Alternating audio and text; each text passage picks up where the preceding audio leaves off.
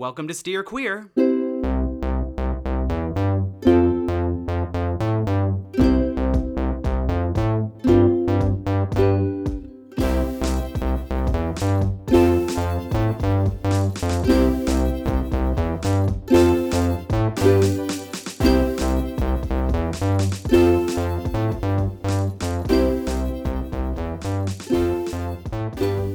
Well, welcome everybody and hello to the first episode of Steer Queer, our new podcast that we hope you enjoy and love and grow along with us as we go on this journey together. Would either of you like to say a little something to get us started? I'm good, no. Off to an amazing start already. Radio silence. His heart was fully in it. Yeah. Well, thanks for listening, Mom. Thank you. Why don't you start us off, sir? With the microphone in front of him. I was like, which sir are you referring Which- to? I don't see a sir here. Who are you talking to? First topic. Pronouns. How to use them. Well, actually, a really great, yes. We'll probably get into that today. Well, hello, everybody. My name is Kyle. I am a queermo individual hailing from Minneapolis, Minnesota, originally from the west central Wisconsin area of Eau Claire, more accurately, Altoona, Wisconsin. And joining me here today, we have... Hi, I'm Cody. I identify as homosexual, and I come from Wausau, Wisconsin. And I'm Austin, and Kyle and I actually grew up together. So we're both from West Central Wisconsin, from, let's just say, Eau Claire. And I'm also queer, and we're just excited to start this podcast with all of you. And yeah, there we go. Where should we go now? Well, I wanted to take a little bit of time to introduce ourselves and maybe each other to the world a little bit. As most of the listeners may be listening to this first episode may know, because again, hi, Austin's mom. Hi, Roberta. Hi, Mom. How are you? Just kidding. No names. What am I doing? Hi, not Roberta. Yeah, HIPAA. Yeah. Like I said, off to a 2/3 great of start us already. HIPAA violations abound. Oh my goodness. But we are all queer, gay, LGBTQ individuals who grew up in some ways together. We all met at different points during our own development and finding our identities. I personally, like I said, grew up in West Central Wisconsin. I was the only out queer kid in my high school graduating class of 92 kids. And spent a lot of my early college years and my early adult life kind of finding the identity that I now cherish and love. I do identify as queer, gender fluid. Still trying to find the right word to describe my own identity. But definitely have been exploring where I fall in the non-binary, sort of as I've heard the term before, the kind of trans umbrella in some way, shape, or form. And I am excited to continue to go on that journey with two beautiful lovelies at my side, hashing some things out. Who would like to spend a little time talking a little bit about what's next? The laugh wasn't at you. My brain went to hashing some tags. I don't know. I don't know why. I guess that's my cue. I better start. That's perfect. Well, as I said, my name is Cody. I met Kyle. We went to university together. The way we met was Kyle was working on his senior recital, and I didn't really know him that well. We'd taken a couple courses together, kind of brushed elbows in the halls, and we were sitting in the green room, and Kyle said something to the effect of, "Cody, rub my head and tell me it's going to be okay." And Gays are so gross. Oh, that does sound really bad. And then we turned the lights down. And I believe I worded it as such. Cody, pat my head and tell me everything's going to be You okay. It did. just sounds a I'm little. It Pat sounds my a head. little. It sounds well. Head was head was Yeah. part of it. Yes, Anyway, it was. And then he well, fainted. so being a good obedient student of improv, I said yes, and so I decided to pat his head and say it's going to be okay. And Kyle responded to that very well, and we just kind of hit it off there. And I soon met Austin later on, and we hit it off as well. I, as you probably are going to guess by that little soliloquy, I tend to ramble a lot, but I identify as a homosexual. I came out officially when I was 22. I was outed at 18. I think I grew up knowing that I was queer, but it took me a very long time to find my voice and to also find the courage to be who I was and to not apologize for it. And Kyle was a huge help in that, and so was Austin. I love you both. Growing up in central Wisconsin, in a semi large, more tiny city where everybody kind of knows everyone, you sort of lose any sense of privacy because you just never know who's going to listen or who knows who. So I have always been more of a guarded individual, a lot more private. And I'm looking forward to this podcast because it's going to challenge my vocal vocabulary, learning more about the queer spectrum, because I think out of the three of us, I'm probably the least learned. I've just got a long way to go. So to all the viewers listening, I want to say I probably will slip up a lot, but I mean it I mean no offense, and I'm always willing to take constructive criticism, and I look forward to learning more about all of you and about all of us. So that's a little bit about me. Austin, your turn. I need to sip coffee. Oh, yes. So, yeah, Kyle and Cody have kind of said how we all met. Kyle and I grew up together, and then Cody and I met through Kyle because they were going to college together. But so yeah, Kyle and I are both from Eau Claire or Altoona. And so I also identify as queer. I really like the term queer because to me, what queer means, and that's the other thing about all these terms, is I find that every term means something specific to every person who uses it. So I think trans means something specific to different people, and I think queer means something different to specific people. So when I say queer, what I mean is kind of just non-binary, gender fluid queer, because I'm definitely, because I think one thing I'm struggling with right now is marrying my queer identity with my gay male identity. Because obviously I present as a man, and around here in Western Wisconsin, gay man is as far as I really can go with people. Because I think these terms are, well, just like Cody said, they're not just confusing to straight people. I think they're new to lots of queer people. So I think you need to approach everyone with kindness, because I think everyone's at a different place in their journey, learning these terms. I don't think you can embrace an identity until you learn about it. So anyway, that's where I'm at. I really like this term queer. That seems all encompassing. It allows me to wear high heels and a skirt, and it allows me to just, wear my muumuu. Barbara's out on the town again, y'all. I love a good muumuu. Just everything jiggling underneath. There's something special, something about it. It's really the cream cheese, if you will, of life.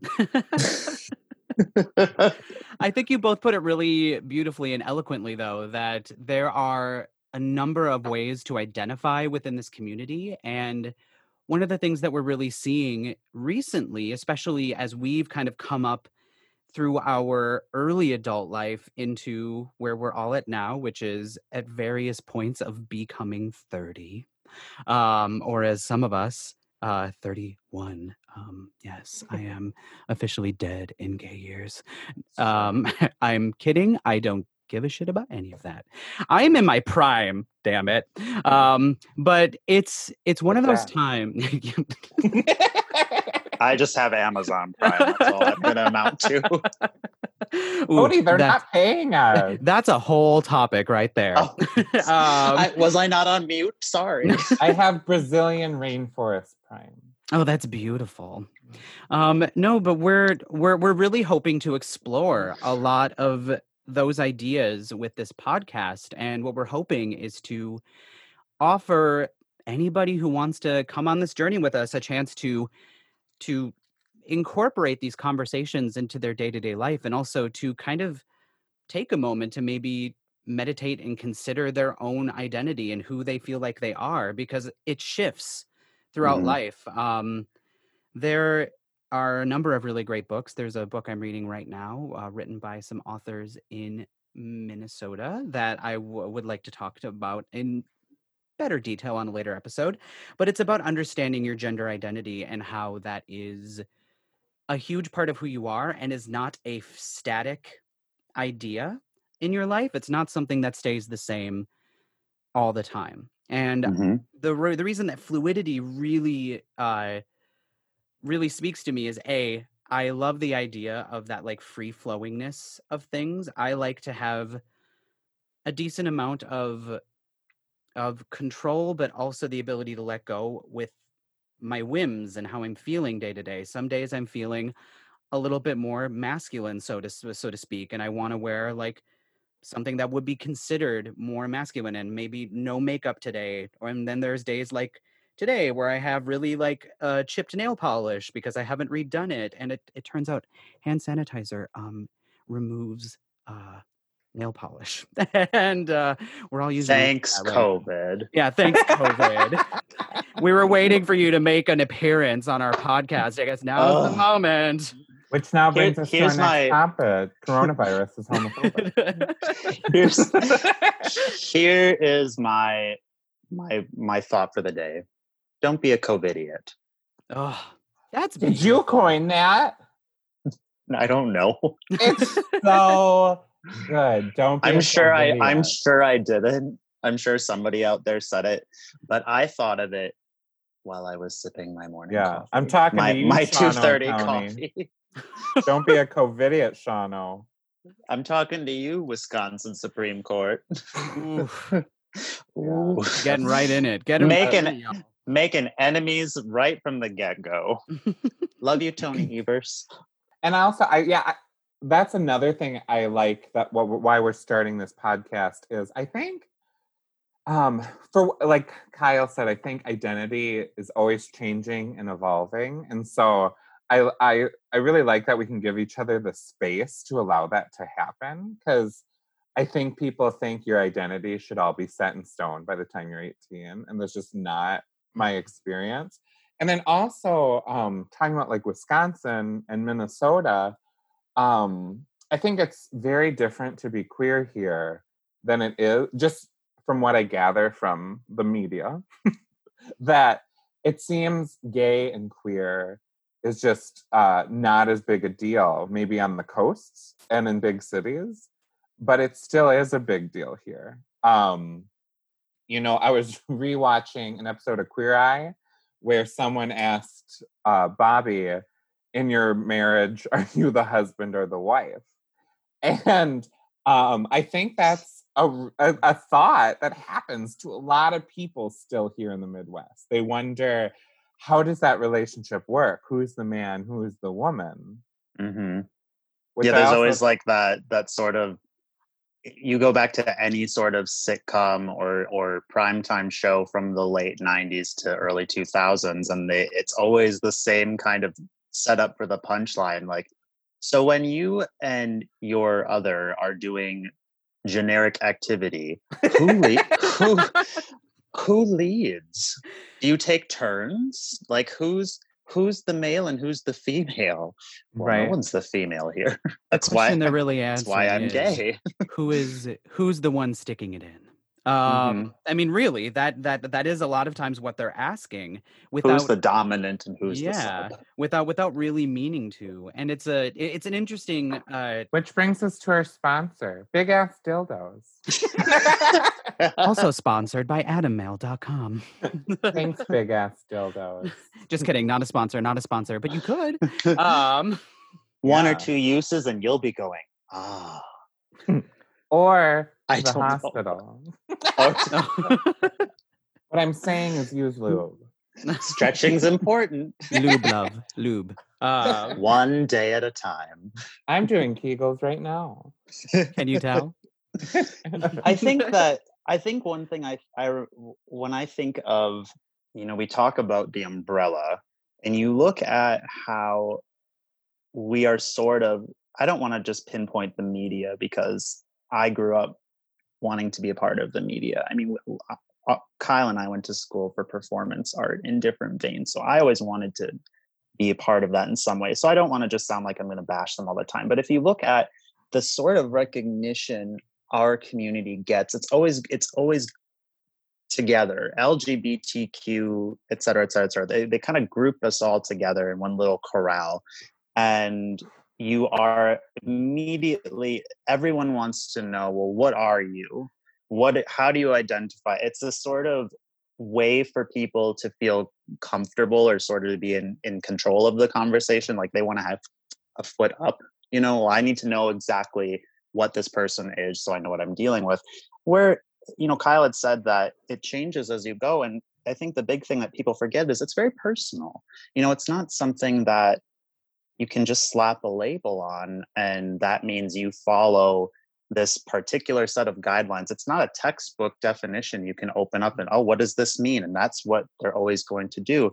No, it's a very personal experience. And it's just like anybody growing up. It depends on how you were raised, how you perceived life, how life perceived you. I mean, it's all an individual experience. And I think that happens with anything. So sometimes it is a little frustrating. It's a little bit of a palm over forehead sigh moment, when you see sort of this representation and you kind of feel like it becomes more of a caricature or a stereotype or, some sort of, you can look, I guess some people could look at it as a negative thing. And I think in a lot of ways, I think it depends on how the subject matter is handled. I mean, you look at something like Will and Grace. I mean, that's something that, hi guys, love you. There's something about that yes, there's a lot of, ooh, it's kind of dated and ooh, they went there. But it also, I think, there's a lot of positive. I mean, that was, aside from Ellen, I think that was one of the first real sitcoms that kind of paved the way. And then you look at something, and so you kind of you realize there's a love, there's a care taken by those creators that did that. And you look at something like, I know we had talked about, well, I don't want to say like names of sitcoms because I won't say the name of the sitcom because everyone loves it. So let's just call it Pals. And so that's foolproof. That got him. But there's a lot of, I guess you can call it homophobia, or it's not always, it's more of the punchline rather than the narrative or the journey. So but I also look at it, it's one way to get, I guess, offended by it. And I promise I'll be done in a second. I promise I have a point. But I also I always try to remember that it's not black and white. And I always go back to, it's the personal journey of whoever this person is. I think aside from people that are just downright vile and vicious, I try to remember it as, well, it's a good learning moment. There's something that you can say, this person just doesn't understand. This person hasn't been, this is what they've been exposed to. This is all they know. Not saying that it's right or that it's, they get a pass, but it's a very tricky medium because it's so in your face. So people are quick to judge just like that. And I think one thing that I have always tried to be an advocate for especially I said this to friends a lot during our last election. There was sort of this kind of discussion of, well, it was very divided. So if you voted for this person, I don't want anything to do with you. It's like you kind of just, they were worthless. And I told someone once, and I still believe this, I don't always agree with these people, but if I dismiss them, I'm no better than them. So set an example. Try to be, you don't have to agree with it, but try to be, the bigger person. Try to open your mind to something different so that you can engage in a conversation. And I think the more you engage in something, the more normal each other becomes. I think that's where you break down walls and you can start making a change. And that's really beautifully put, because a lot of what I think we've seen is that as things have gotten more progressive, we also see that things are also there are individuals who they either fear the change, they don't understand the change, they're not exposed to the change. And while that's not an excuse for not trying to understand something, because hello, the internet exists, and it does exist pretty much everywhere. There's also it's important. There's a difference between reaching across the aisle and getting your hand bitten off, which is also something that can happen.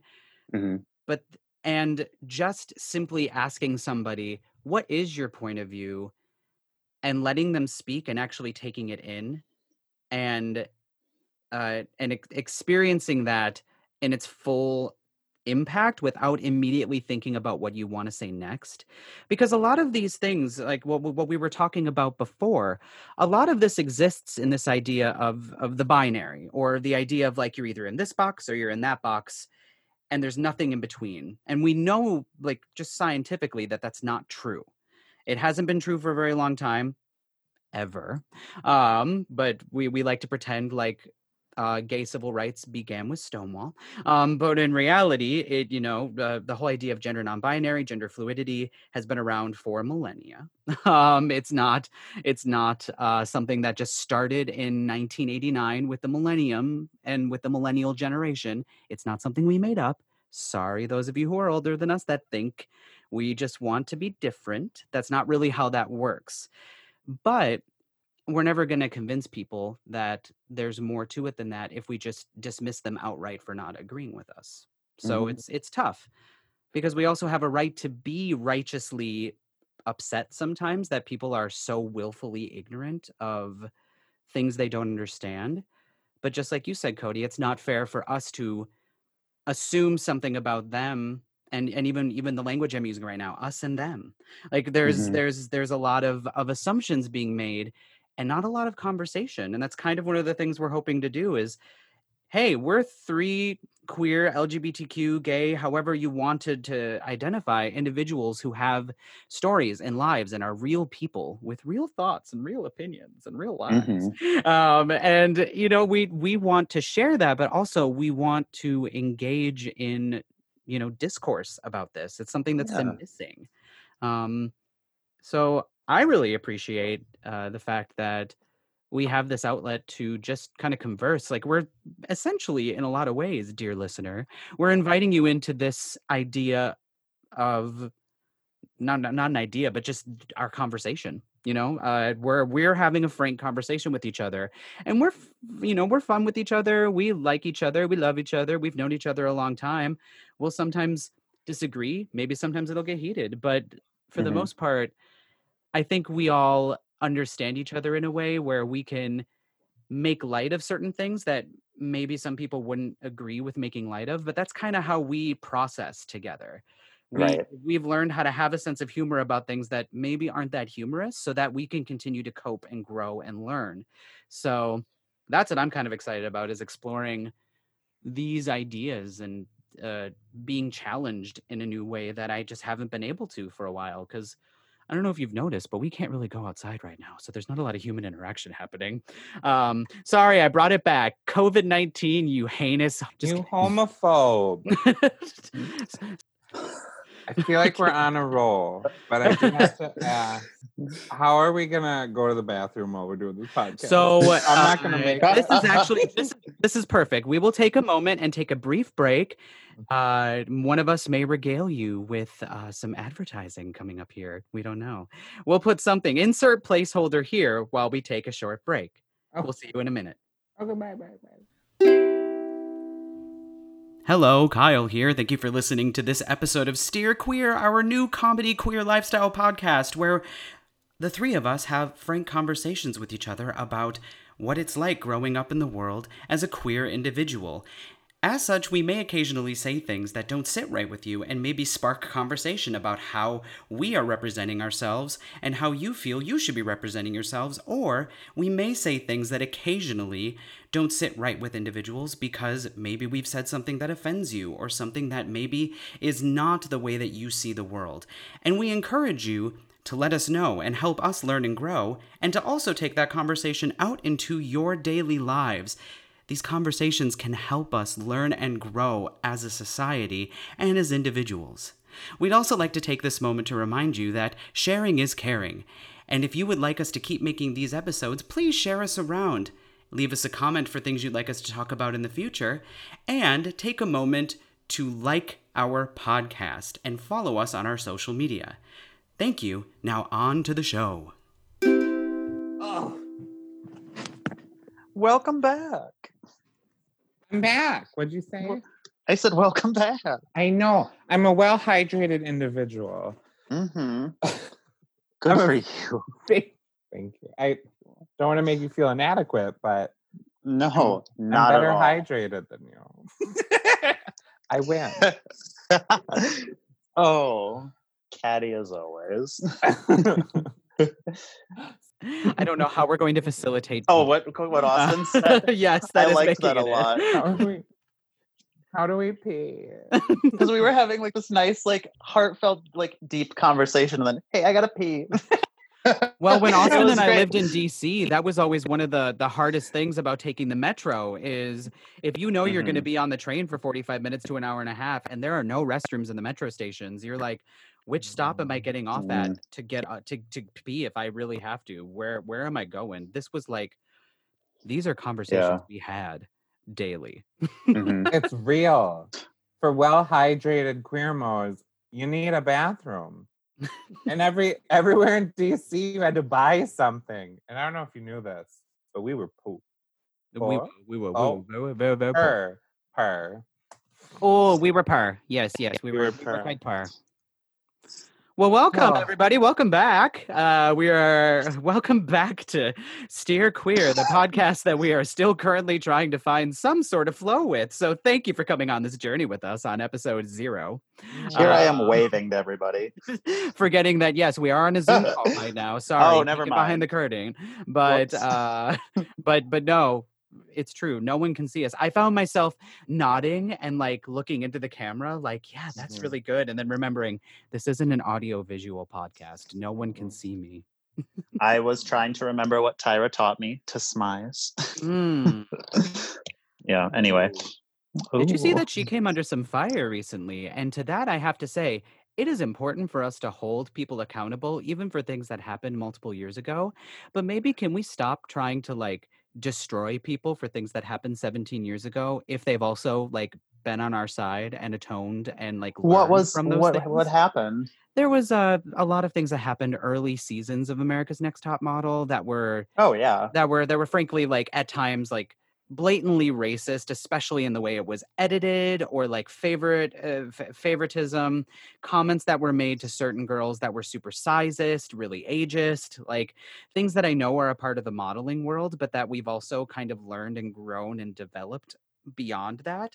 And people are sometimes forgetting that while it is important to hold people accountable, we also are living in a new world that was not mainstream at the time. And while it isn't, again, we need to appreciate things for what they were, grow and learn from them and comment on them and call it out. But like Tyra Banks ain't going to be able to do nothing about that. She doesn't have a time machine. Like what do we really want from that? You know, like outrage culture is important. We need to call things out, but sometimes I don't know. I don't always know how I feel about it, like cancel culture, the idea of like something is just over forever, you know? Yeah, and even as like Cody was talking about like old sitcoms and stuff, and then like Next Top Model, like I agree that like representation is important. And I also think and like you said, I think we should call things out when they're blatantly homophobic or transphobic or racist or whatever. At the same time, I think as Americans, we really need to stop seeking so much validation in media. Because like I in agree. sitcoms, they're trying to be funny. And anytime you're trying to be funny, you're stupid. I mean, you know what? So just, I think we need to take the media more with a grain of salt. I think it's different if it's like the news. That I would hold much more to a critical lens, but like Come on, that's all fake. But well, exactly. Will and Grace did that have a lot of transphobic jokes? Absolutely. And I think we should recognize that and learn from our mistakes, but also realize they're trying to be funny. You know, I don't know. I mean, they even have homophobic humor. Like, let's be real. I was actually about to comment on that. Yeah. Think of just Will and Jack's dynamic. I mean, I think Will was probably the most homophobic. Well, aside from ironically, aside from like Karen, but I mean, but the difference there is like Karen's just rich and ignorant. Will knows better, and but it's sort of like you kind of are like, well, I guess that's just him struggling within his own world. I think though, I agree with you, Austin. I think one of my biggest gripes, and this is me just being kind of cynical, and I think some people could look at it as you want something and then you have it and you don't want it anymore. But when like I want recognition, not that kind of recognition. But I think sometimes I get kind of tired of, I don't know how to describe it, the way it makes me feel, but I feel like nowadays it's like it's just another box that needs to be checked off.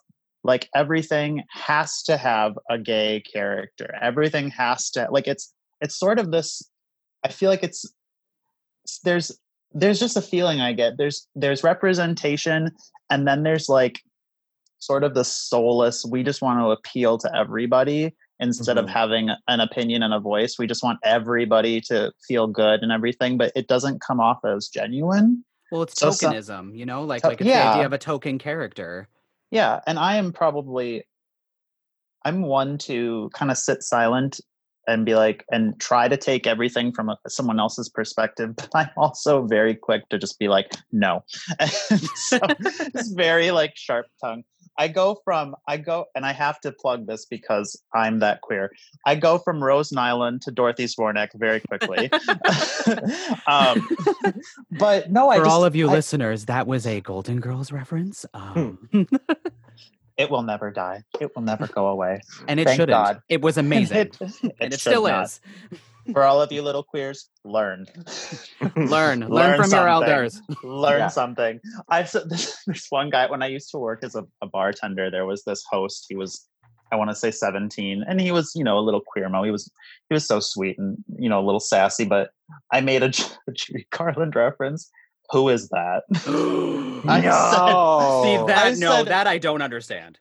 I go, well, that's the Wizard of Oz. Well, kinda. Well, that's Dorothy. And okay. I said, well, she was, and I wasn't like offended. I just thought like, oh, honey, think of your mother. But I said, love you, Coco. But I said, son, go get out your Judy Garland shoes and dance.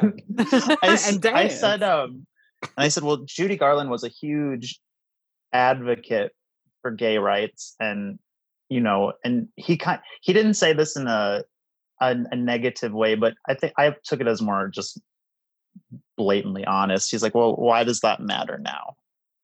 And I said to him that it matters because if you don't understand where you came from, you're never going to know where you're going, and you're going to make the same mistakes that were made already. So learn something from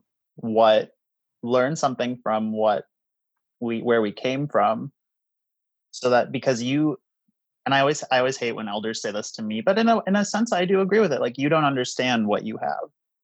And so it makes sense that you kind of have this, like, okay, whatever, kind of blasé, apathetic attitude, and not to cut anybody down.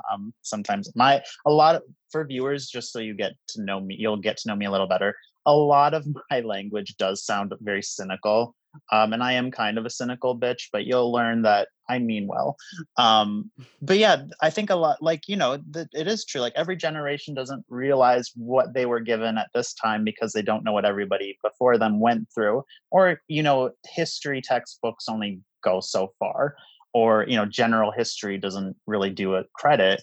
So I just told him, like, just take a minute, just Google it. That's easy enough. Just YouTube it. It is important because you're very fortunate to have what you have now, and it's a blessing. When we were growing up in the 90s, we had something that other generations didn't have, but it was still very difficult. I mean, I think the 90s were such a time of rage and anarchy, but also there was sort of this, at least from my experience, it was definitely still very uncomfortable to be different. Like, if you were going to be different, you had to go to the extreme. Everything in the 90s was so extreme. And so you couldn't, I don't know. Does that make sounded sense like to you one guys? of those commercials for the action figures. Right. When you were a kid, it's like, G.I. Joe can go in water because he's extreme. No, oh my God, that Nerf guns extreme. Yeah. Well, and then we can actually get into that's a whole topic of its own. The whole idea of like marketing to children and the very gendered nature of like toys for girls and toys for boys, which, let's be honest, we all just secretly wanted a sky dancer. It didn't matter if you were a boy or a girl. You just wanted one of those fairies that flew away. I'm sorry, maybe I was the only one. No, growing up, well, I remember I had a purse, and that made people uncomfortable. And so when I lost my purse, I cried and I cried and I cried, but I know certain people were like, we're not getting him a new one. Exactly. And then my mermaid Barbie, that had to be kept a secret. I remember I went over to my best friend's house and showed him my mermaid Barbie, and I was so excited. And he just wasn't as into it as I was. And then he wanted, of course, to take off her fins and see what was underneath. And I didn't care. I was like, there's nothing underneath her fin. She's a mermaid.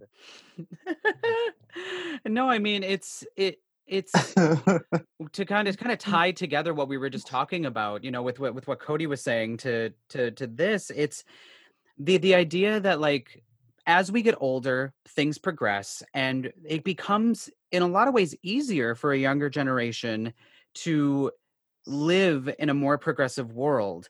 The cost of that in some ways is that progress means that they don't have to also go through the struggle. And while I don't believe that you should have to struggle necessarily, I wish people had to struggle less in a lot of ways. I wish that there was less of that.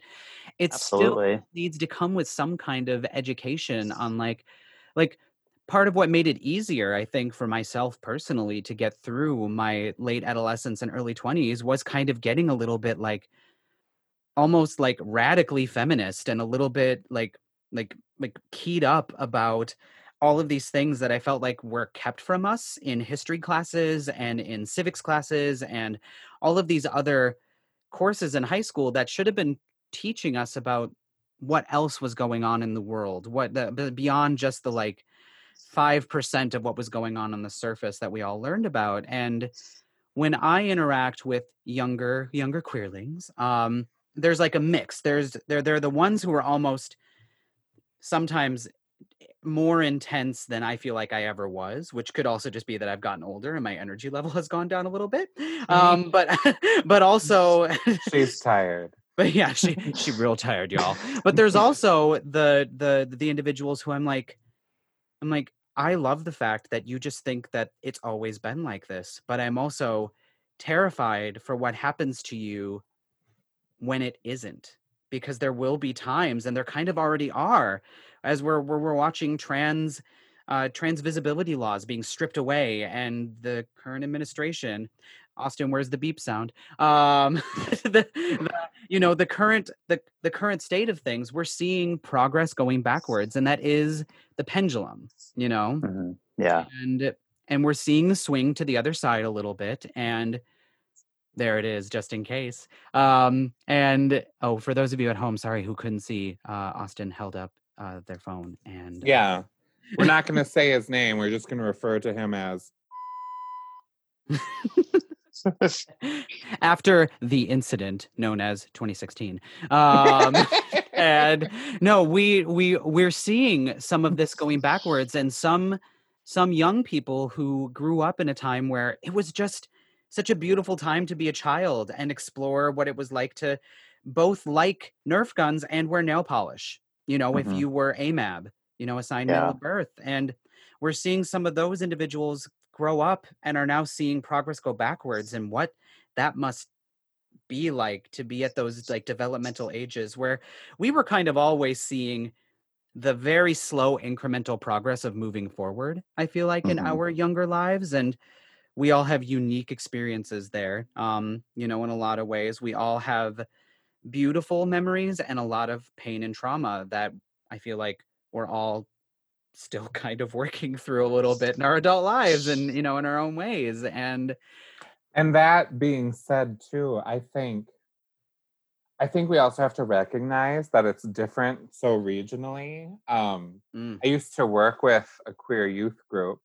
here in Eau Claire, and I think right now in 2020, for like a little boy to act feminine or a little girl to act masculine, I think it is just as terrifying today for children to do that here in Western Wisconsin as it was in 1990. I think there has been some progress, and I think like the schools now do have GSAs, gay straight alliances, things like that. But honestly, I think in the big cities is where it's really been embraced. And I think in mid-sized towns, I think it's just as terrifying. I think a lot of times people like to act like progress has eliminated that struggle, and it hasn't at all. Like I still have that intense amount of fear. The other day I went on a walk, and I am scared of teenagers, you guys. They are the worst. And they're so vicious. I know. And they're this group of teens playing some sort of frisbee football, catch 'em and run type of deal. And but I can't help but have, even though I wasn't even dressed flamboyantly or anything, I always have a sense of panic around any group I perceive to be threatening. And so that's something I will always deal with throughout my life. And then also, I think that children today being raised here will also have that sense of panic. I don't think that's over at all. I have the same sense of panic, but I have panic within our community. I don't always feel safe around other queers. So I think my comfort level goes like women. Usually I feel comfortable with, like, I find I can relate to women very easily. That's because, I was raised by my mom. Straight men, I find they're not as difficult for me to relate to. I think there's an understanding, like they who I am, I know who you are, and that's it. And they're kind of like, all right, cool, whatever. And I guess I can read them a little better, and I know how to engage and make them comfortable, and then make us all comfortable. With queer individuals, I get very tense, very quiet. I tend to avoid them like the plague. Kyle, stop inviting me to Minneapolis. It gives me anxiety. You come of your own free will. Stop being my friend, damn it. You invited yourself. Oh, God. Yeah, hope you don't mind. I just barged in. That friend. But no, I just don't ever feel, I get very tense, and I feel a lot more aware of myself in a negative way. And for a long time, I've always kind of resented being who I am.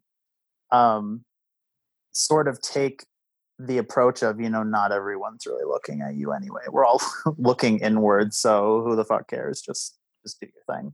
But yeah, and I don't have a lot of gay friends. A lot of my experience, especially as a queer individual, was on my own, independent, alone, and that was good enough. So finding people like Kyle, like Austin, was a saving grace in a sense, because it gave me a sense of community, a sense of family, people that knew who I was for who, like, and loved me for who I am, and allowed me to work through it. It wasn't always pretty. And I've definitely made some mistakes along the way, but I've grown to feel on the cusp of 30 in a few months. I feel very empowered. I feel a lot better. So my 20s for me were all about identity and taking charge of that and from other people. But yeah, it's been a real struggle for me to learn how to kind of play along in the gay community, rather than, I think I always just felt like I was on the outside looking in. And it was kind of like, well, I put that on myself. I think you don't even don't really want to get me started on some of my views on, I think, how I feel like. Oh, please, can we get you started? Can we please get you started? Well, okay, so here's the thing. What really grinds your gears, Cody? What really grinds your gears? What grinds your gears? Call your mom. Call your mom. Where's my jewelry? Hold my purse. Hold my purse. Can we talk? Can we talk? Copyright. We don't have the licensing. We don't have the licensing. Call your mother, though. She's worried about you. They're probably like, yes, somebody recognized us. It was so long ago. We'll put a link to the song below. No, today's song is. No, so, okay, here's the thing. This is strictly to our community. All of you other people are welcome to listen, but I'm speaking to everyone in the queer community right now. I love all of you, but we've got a lot of work to do when it comes to, I want to think of how to say this the most eloquently instead of being a bitch. We've got a lot of work to do when it comes to acceptance. And I know that a lot of it stems from being hurt and being afraid and being uncertain about, a lot. Like, we've all been through people looking at us differently. I think, one of the hardest things is coming out, because how are people going to view you? A lot of people view you differently. And then your whole struggle is, now I have to remind people that I'm exactly the same. But back to my point, again, I'm the cynical one of the group. A lot of what I experience in the queer community, we are so adamant about recognition, acceptance, equality, but within our group, we are some of the cattiest, bitchiest, judgmental people. They're, it just, like, anybody talks about, no fats, no femmes, no. Oh my this, God, no I was that. just thinking that. I was like, yes, accept me, validate me. No fats, no femmes, no Asians. Like, just, it's, right. Yeah. No, and for some of us, that makes our journey easier. Some people, you always go back to, well, at least you're pretty, but, and then you have your brothers and your sisters that are struggling because they don't fit that mold of what is acceptable, what's attractive, what's successful. And they get kind of tossed to the wayside. And I think come 2020, I do believe that we've come a long way. And I think that acceptance is a message that has really succeeded and thrive. And that's one of the things I look at when I look at this generation. There is a lot more love and community and acceptance within the being different sort of aspect. but I still think we have a long way to go. And it's not a criticism. It's not a shame on you. But it's sort of a wake up call. You know, there is no there is no definition of beauty. Beauty is a personal thing, and we should appreciate everyone for who they are, inside and out. And that's always been my biggest beef about our community, and that's kind of why I've chosen to take more of a isolated approach. And it's kind of hardened me a little bit. It's made me very independent. So that's positive from it. Sort of that I don't need anyone to value me. And Cody, I really wanna validate how you're feeling, because I think your experience and where you're coming from is absolutely valid, and I really appreciate you sharing with that. I just want to make sure too that we recognize. I know for me personally, anytime I'm feeling insecure, I do recognize a lot of times that's coming from my own internal homophobia, my internal transphobia, all those internal things going on, because I know my experience was a little bit different. I was really craving queer community, and I really wanted that. And so one thing that I did was I moved to Milwaukee, and I got really involved in queer activism and with a lot of queer people. In my personal journey, being around queer activists was the most accepting place I had ever been. And so for me personally, I can't relate with what you're saying. And that's totally okay, because we all have our own background, our own experience. Because for me, that was where I was finally home, and I finally fit in, and I finally felt valued, and I finally felt like I had this room to explore. And then I did end up moving back to Eau Claire for my own reasons, and I became a women's studies major. And so I went through a phase where my queer identity was kind of the most important thing about me, and it no longer is. It's important to me, but it is now just a characteristic. It's not who I am. But for a while, it kind of needed to be who I was completely. And I became a women's studies major, and I surrounded myself with lots of queer people and lots of women. And I kind of didn't want to be around anybody else. And so I just know for me, that was super important and profound for me. So yeah, I really appreciate what you were sharing. I just wanted to throw that in there because I don't relate with that. For me, I've been nervous meeting groups of people that I'm not familiar with.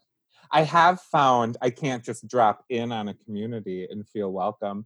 I know that I've gone to the Twin Cities to take part in that queer community. And while I never was specifically made to feel unwelcome, I just realized that community takes time to build. You can't just drop in on people that know each other and expect to be like, so like here I've had to build my own queer community, and I now have a great queer circle. So I didn't want to share that to invalidate anything you said. I just wanted to add that because for me, meeting queer people is where I finally belonged. And also working with a queer youth group really helped because I got to see kids have a better high school experience than I did. And then I got to see kids who had a worse high school experience than I did.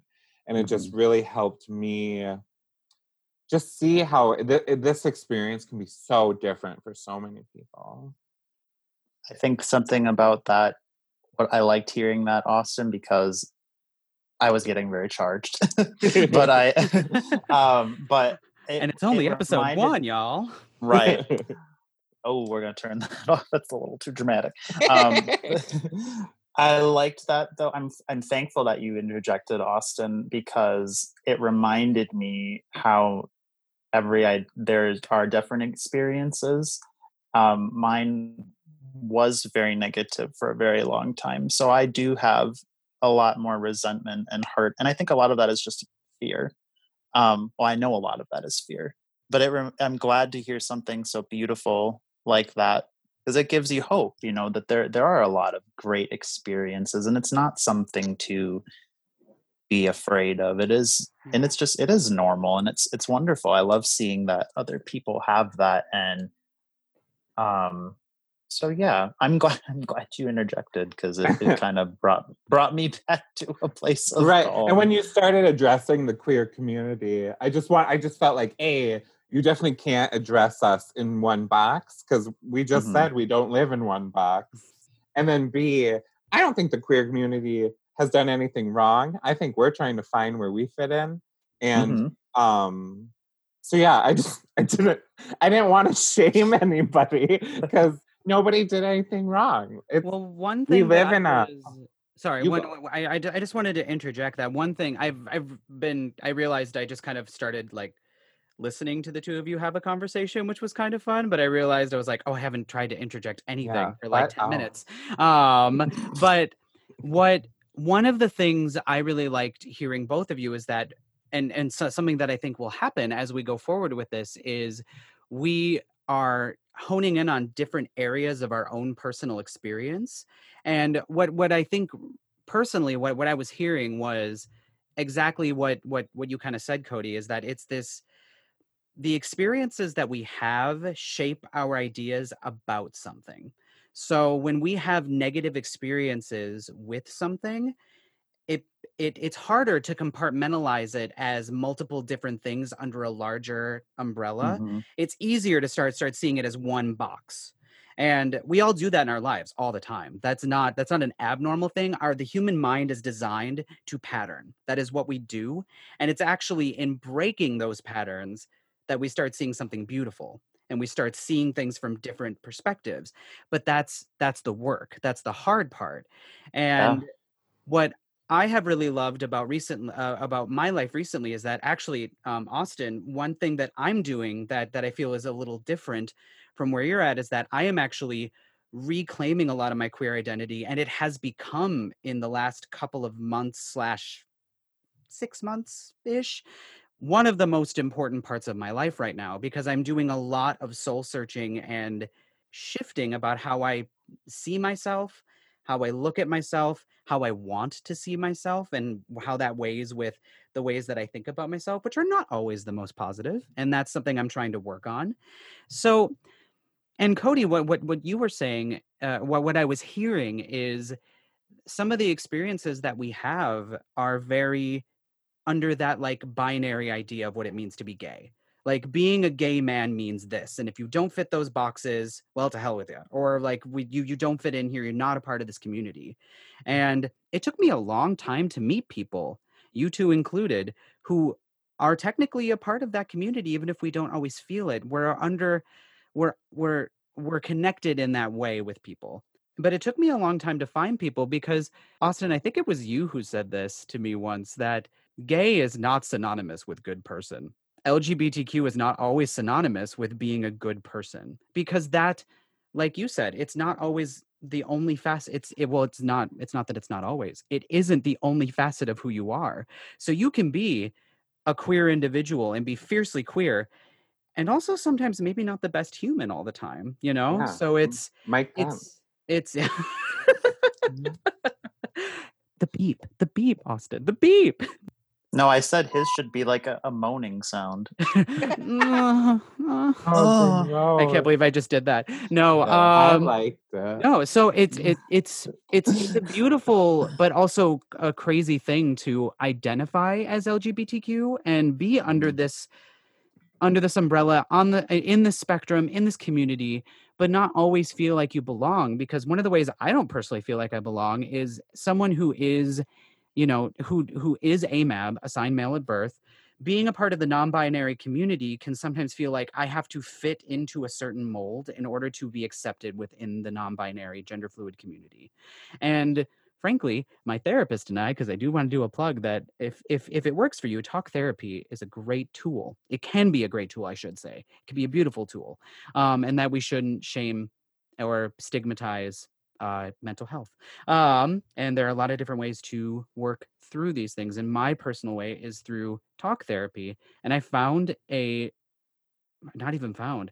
This individual kind of fell into my lap unexpectedly. I found a non-binary therapist who uses they them pronouns and has been helping me on this journey, because a lot of the issues that I was having about myself were also surrounding some confusion and difficulty with my own identity and personality, and not feeling a sense of community there. And it's going to be it's all a rich broth, you know, it's a rich tapestry of experiences that, exactly, I want to validate both of you, because we all have had very different experiences dealing with what is a very large idea, being queer, being LGBTQ, that sometimes gets compartmentalized into this very small, segmented, media driven, often, idea of what it means to be a part of the community, or lack thereof. Because, Cody, like you were saying, there isn't always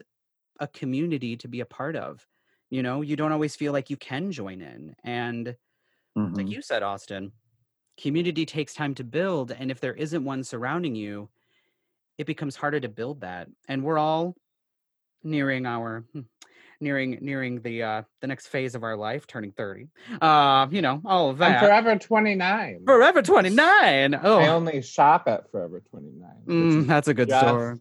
It's just plaid moo. The dirty 30s are Oh, the upon us. dirty 30s. No, so I mean, because I never want anybody to feel singled out, or like we're Right.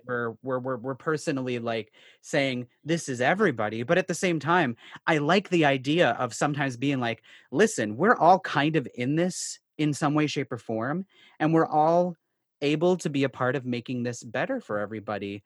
But it's also true that not everybody's going to be on board with that, because some people just don't care, or some people just don't have the capacity to be, you know, to be an advocate in that way. Or I think we've pointed out, just by sharing our 3 different experiences, that when we say queer community, that bubble is so huge that we might be approaching a group of people that it's the wrong fit for us. You know what I mean? That bubble is ginormous. You can't put it into just one group of people. And that's all community is relationships amongst groups of people, right? And so if there's a particular group of people that you're not meshing with, that isn't your community. And I'm sorry, I didn't mean to laugh, but I just all of a sudden imagined a graduation speech. Webster's dictionary describes community as a group of people or individuals that you have relationships with. No, like, because that's absolutely what it is. Like on its level. It just that image popped into my mind. Some like gay parody of a graduation ceremony. Because I think when we say community, I think we often reference it like it's this one stable being that you can go to for a quote. Where's its storefront? I've always wanted to visit.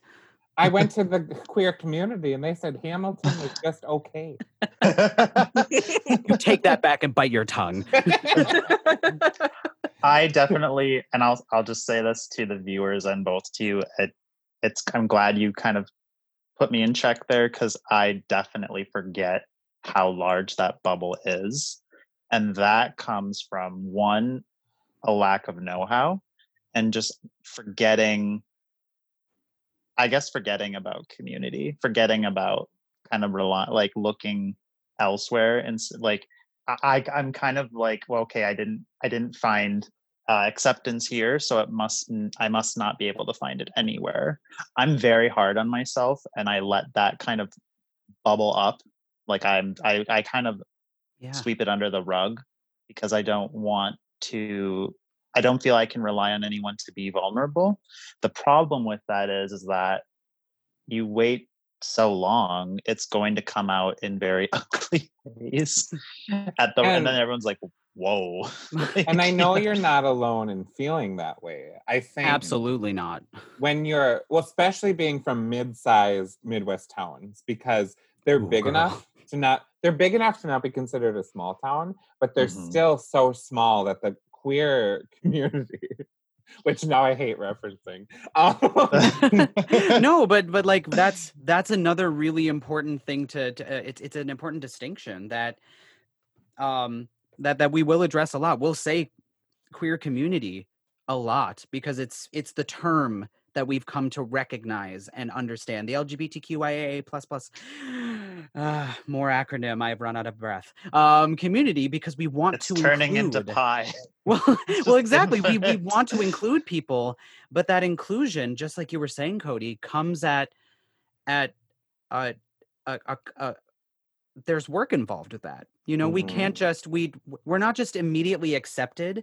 There's work on both sides is what I meant to say. We're not just immediately accepted into a community by just showing up, but Right. also that community needs to open up in a way that people can feel confident and comfortable to be a part of it. And some things are exclusive, like some things should be exclusive, you know, like Yeah, like I know I never felt accepted by any sort of bar culture.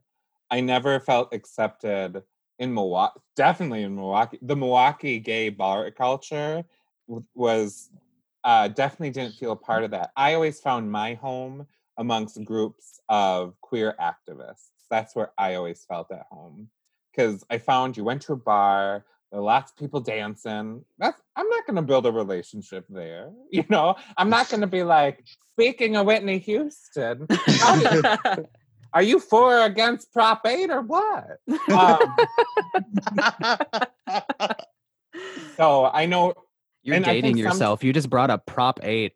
I know, but we were there. I know we were there. You were there. You actually were there. You were in California. One of the best memories I have was during Prop 8. And we had one of the best. Prop 8 is my favorite memory. No, so you bet. We had let them speak. When he said not being accepted, he meant me. Well, Austin, we knew you were going to be Cody's biggest bully in the world. I'm such a bully. But you do it in such a sweet way. Let Mama give you a hug. Oh, so sweet. Mama, you're choking me.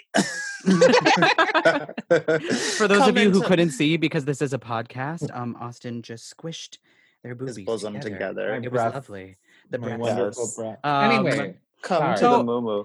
No, yeah, Cody, continue. Sorry, I wanted you to finish that.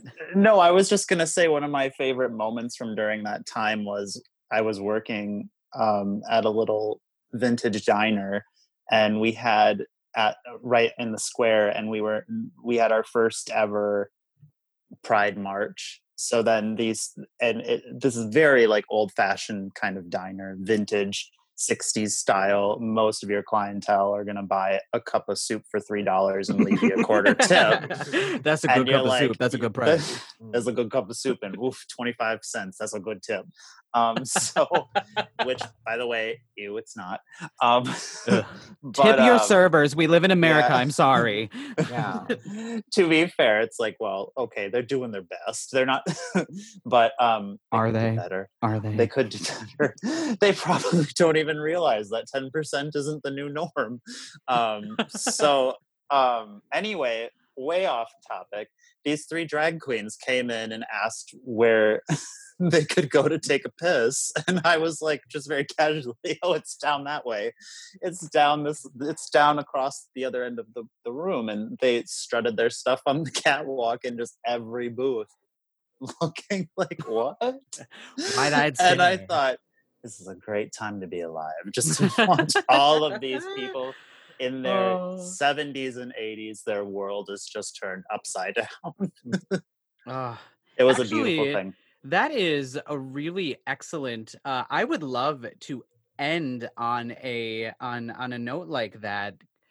What are some of the queer experiences that you had, either when you were coming up or in recent memory, that really resonated with you in a positive way?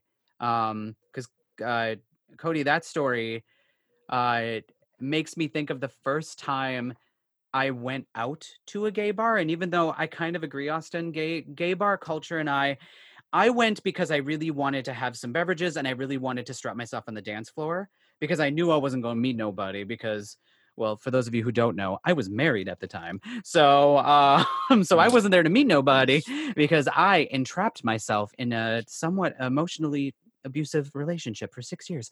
But we could talk about that on a later podcast. Because it's so funny. It's such a funny story. But I remember the first time I really experienced a drag queen in real, like that, just to kind of riff off that, Cody, the first time I really experienced that, I remember thinking, for those of you who have never met me, I am 5'2". And so when I'm in a large crowd, I kind of blend into the center of the crowd and no one knows I'm there, because I'm at a lot of people's like chest height. So and when somebody is in heels, fun fact, they're much taller. What? So I remember the first time I met a drag queen. I won't use. I don't buy that for a second. I remember I was out at a bar and I was sitting outside with a friend of mine who was smoking. I am not a smoker, so I was just out there for solidarity and for getting some fresh air, on the smoking patio, fresh air. And this group of queens came and sat with us and just like started chatting us up. And I remember thinking like, I love these individuals. I am just like so happy to be here right now. And like felt for the first time, that was like a moment I was like, oh my God, I'm gay. I'm like a part of something, because there was just that, like, there's a fabulousness about that. And they were super upfront. They acted like they'd known us forever. One of them joked about putting a Quaalude in, or a roofie in my drink. And then they pulled something out and I was like, that's an Advil liquid gel. But that's cute. And also, everybody please watch my beverage if I turn away. But there was something about that moment that just stuck with me, where I was like, this is like, I want this in my life. I want this kind of like fabulous, like, we just like sat down at a table with a bunch of strangers, and yeah, it's catty and a little bitchy sometimes, but God damn it, this is like what I want. And that was when I was just newly 21. It was not the first time I had ever been to this particular bar, because I did just waltz in without my ID one day and no one checked. But shh. That didn't happen. Just kidding. I'm just kidding. That didn't happen. But that really, I feel like, shaped a love of kind of bending gender that I already had. I was always like that when I was younger. I loved dressing up in outfits, and even though it was squashed out of me by the time I was 10, a topic for another podcast. But I feel like that always stuck with me. The idea that I like playing dress up. I like playing pretend. It's why I like acting. It's why I like performing. And the idea that somebody could create a whole new persona and just be that person and really embody them every Friday and Saturday night, and sometimes on Thursdays for drag bingo. Like that really spoke to me and really made me feel like, yeah, this is a world I would want to be a part of and have in my life. And yeah. Mm-hmm. What about you, Austin? Well, since I brought it up, let's talk about it. So Prop A is repealed, right? So what was that? That was 2013. So I'm taking a class all about queer theory and queer cinema. And we go to San Francisco to film a documentary, which is like, at the time was like, what is my life, right? And so Prop A is repealed while we're there. Just crazy that happens. We're in the Castro in San Francisco filming this documentary about why queer education should be included in K-12 curriculum. And everybody just rushes to the Castro. It was so like, it felt like this historical thing that people did in San Francisco before the age of, like, this sounds so dorky, but it felt like before technology and social media, you just went to the heart of the Castro to celebrate what was going on. And that's what everybody did. Thousands of people were there. There was music and dancing and just so much diversity. It was really amazing, and you just felt really proud to be queer in that moment. And it was so awesome to be there and to be with a group of queer people we were all from Wisconsin, and we were all at different points in accepting our own personal identities. And then we go to California, and they're repealing their Prop 8, which said that gay people couldn't get married. And so that was repealed. So you could get married. And our instructors got married that week in San Francisco, who were gay, by the way. Gay women. Wait, what? And What? so It was the straight couple. yeah. And so this straight couple was like, we can finally get married. And we were like, we don't care about you. No, it was so. It was That's one not of what those this was moments about. He realized I'm really glad I'm gay. No, it was just awesome. And also a rarity to like see progress happen in such a meaningful way and so fast. Because I know in the past, progress was slow, I mean, people fought for marriage equality and never saw it happen. And so Yeah. I'm just really grateful that we were able to see it happen. How cool. Oh my goodness. That is cool. Cody, since we kind of started this after you told your story, would you like to tell a different one? And the first one would just be your bonus story? No, I think that's a pretty good one. I really can't think of. Can you rephrase the question? I have to think of what we're. Yeah. So a Not moment. to say I wasn't. No. How dare you?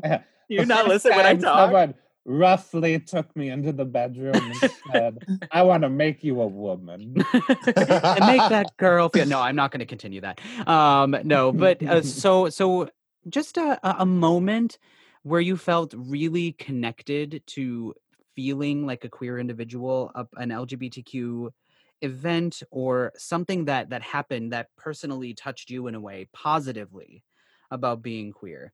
So I think a lot of us have those stories of coming out that are the difficulty and the trials and tribulations, and sometimes we forget that there were a lot of beautiful moments along the way of like that happened, and it was sometimes a small thing or a huge thing.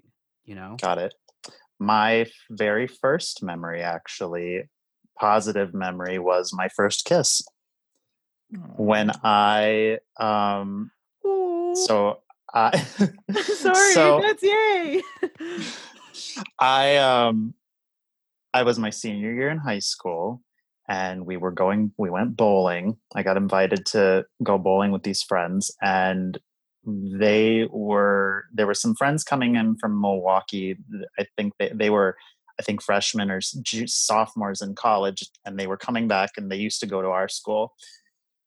And somebody goes, "Oh, somebody introduced me to one of these friends. I won't name his name, but he turned around and he had the most beautiful blue eyes I'd ever seen." And I just realized then and there, I was like, this is what a crush feels like. I'd never had one before.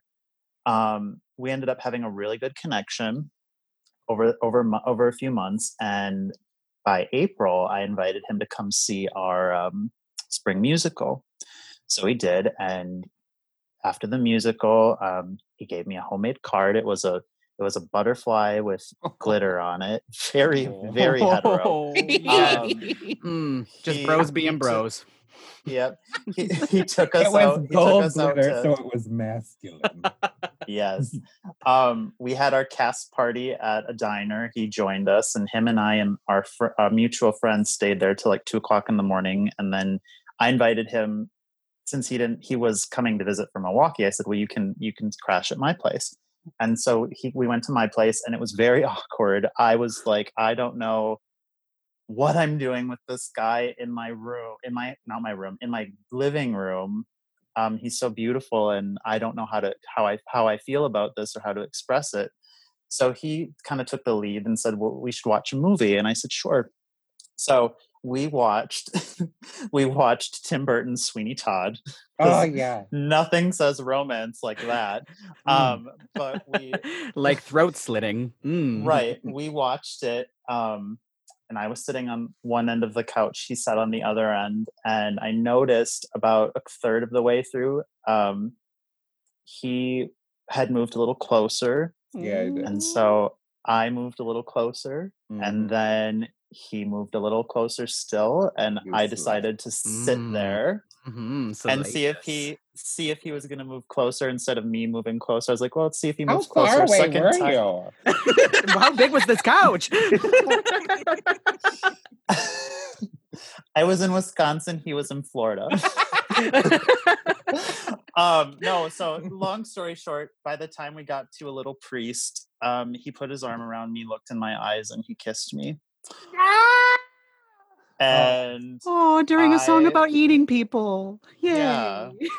And so the rest of the movie, we held each other. He held me in his arms, and every 5 minutes or so, I went and kissed him again. And the movie ended, and we kissed until 6:30 in the morning. Oh, I think that's the plot to And- The Notebook. Oh my God, Cody, I have never heard this story before. This is beautiful. So it's almost done.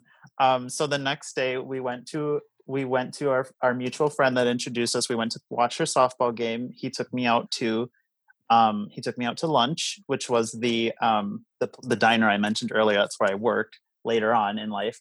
We had I remember exactly what it was. We sat at this one table. I remember exactly what I ordered, what he ordered. Ran into this woman that saw the musical I was in. And she's like, I remember you from the musical. It was just like one of those days where it was just like everything was great. We took a walk downtown. It was a beautiful sunny day. And then he had to get going. So he dropped me off at home. He kissed me again in the car.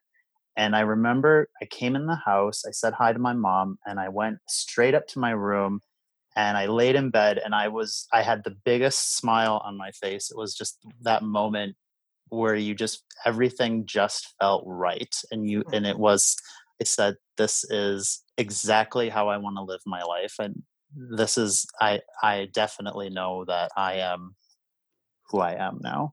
It was a very sweet moment. And it's probably one of my most favorite moments in my coming of age / coming out experience. So, yeah. Oh my goodness, that was such a perfect end cap to all of this. That was lovely. Oh my goodness. So my friends, I think we did it. I think we successfully This was it, recorded yeah. something. I think we did it. Thank God. That was exhausting. But thank you all for listening to us. As we said before, this is the Steer Queer podcast. We hope you enjoyed listening to us. And if you did enjoy, please feel free to maybe share us around. Get us trending on, I don't know. We'll figure Are out. we posting this? No, this was just for us. This was just for us. Just between us. No, we're actually this was just an exercise. But we honestly do appreciate it. You know, we're all kind of getting through this crazy time together, and we appreciate that you chose to spend a little bit of this time with us, telling you our stories. We hope that you will continue listening as we move forward and kind of continue to figure out exactly what this is going to look like and sound like over the next couple of episodes. Anybody else have anything they'd like to say? Now I want you to close your eyes and do a trust fall over Zoom into my arms. And then I want you to call 911 because, girl, you fell.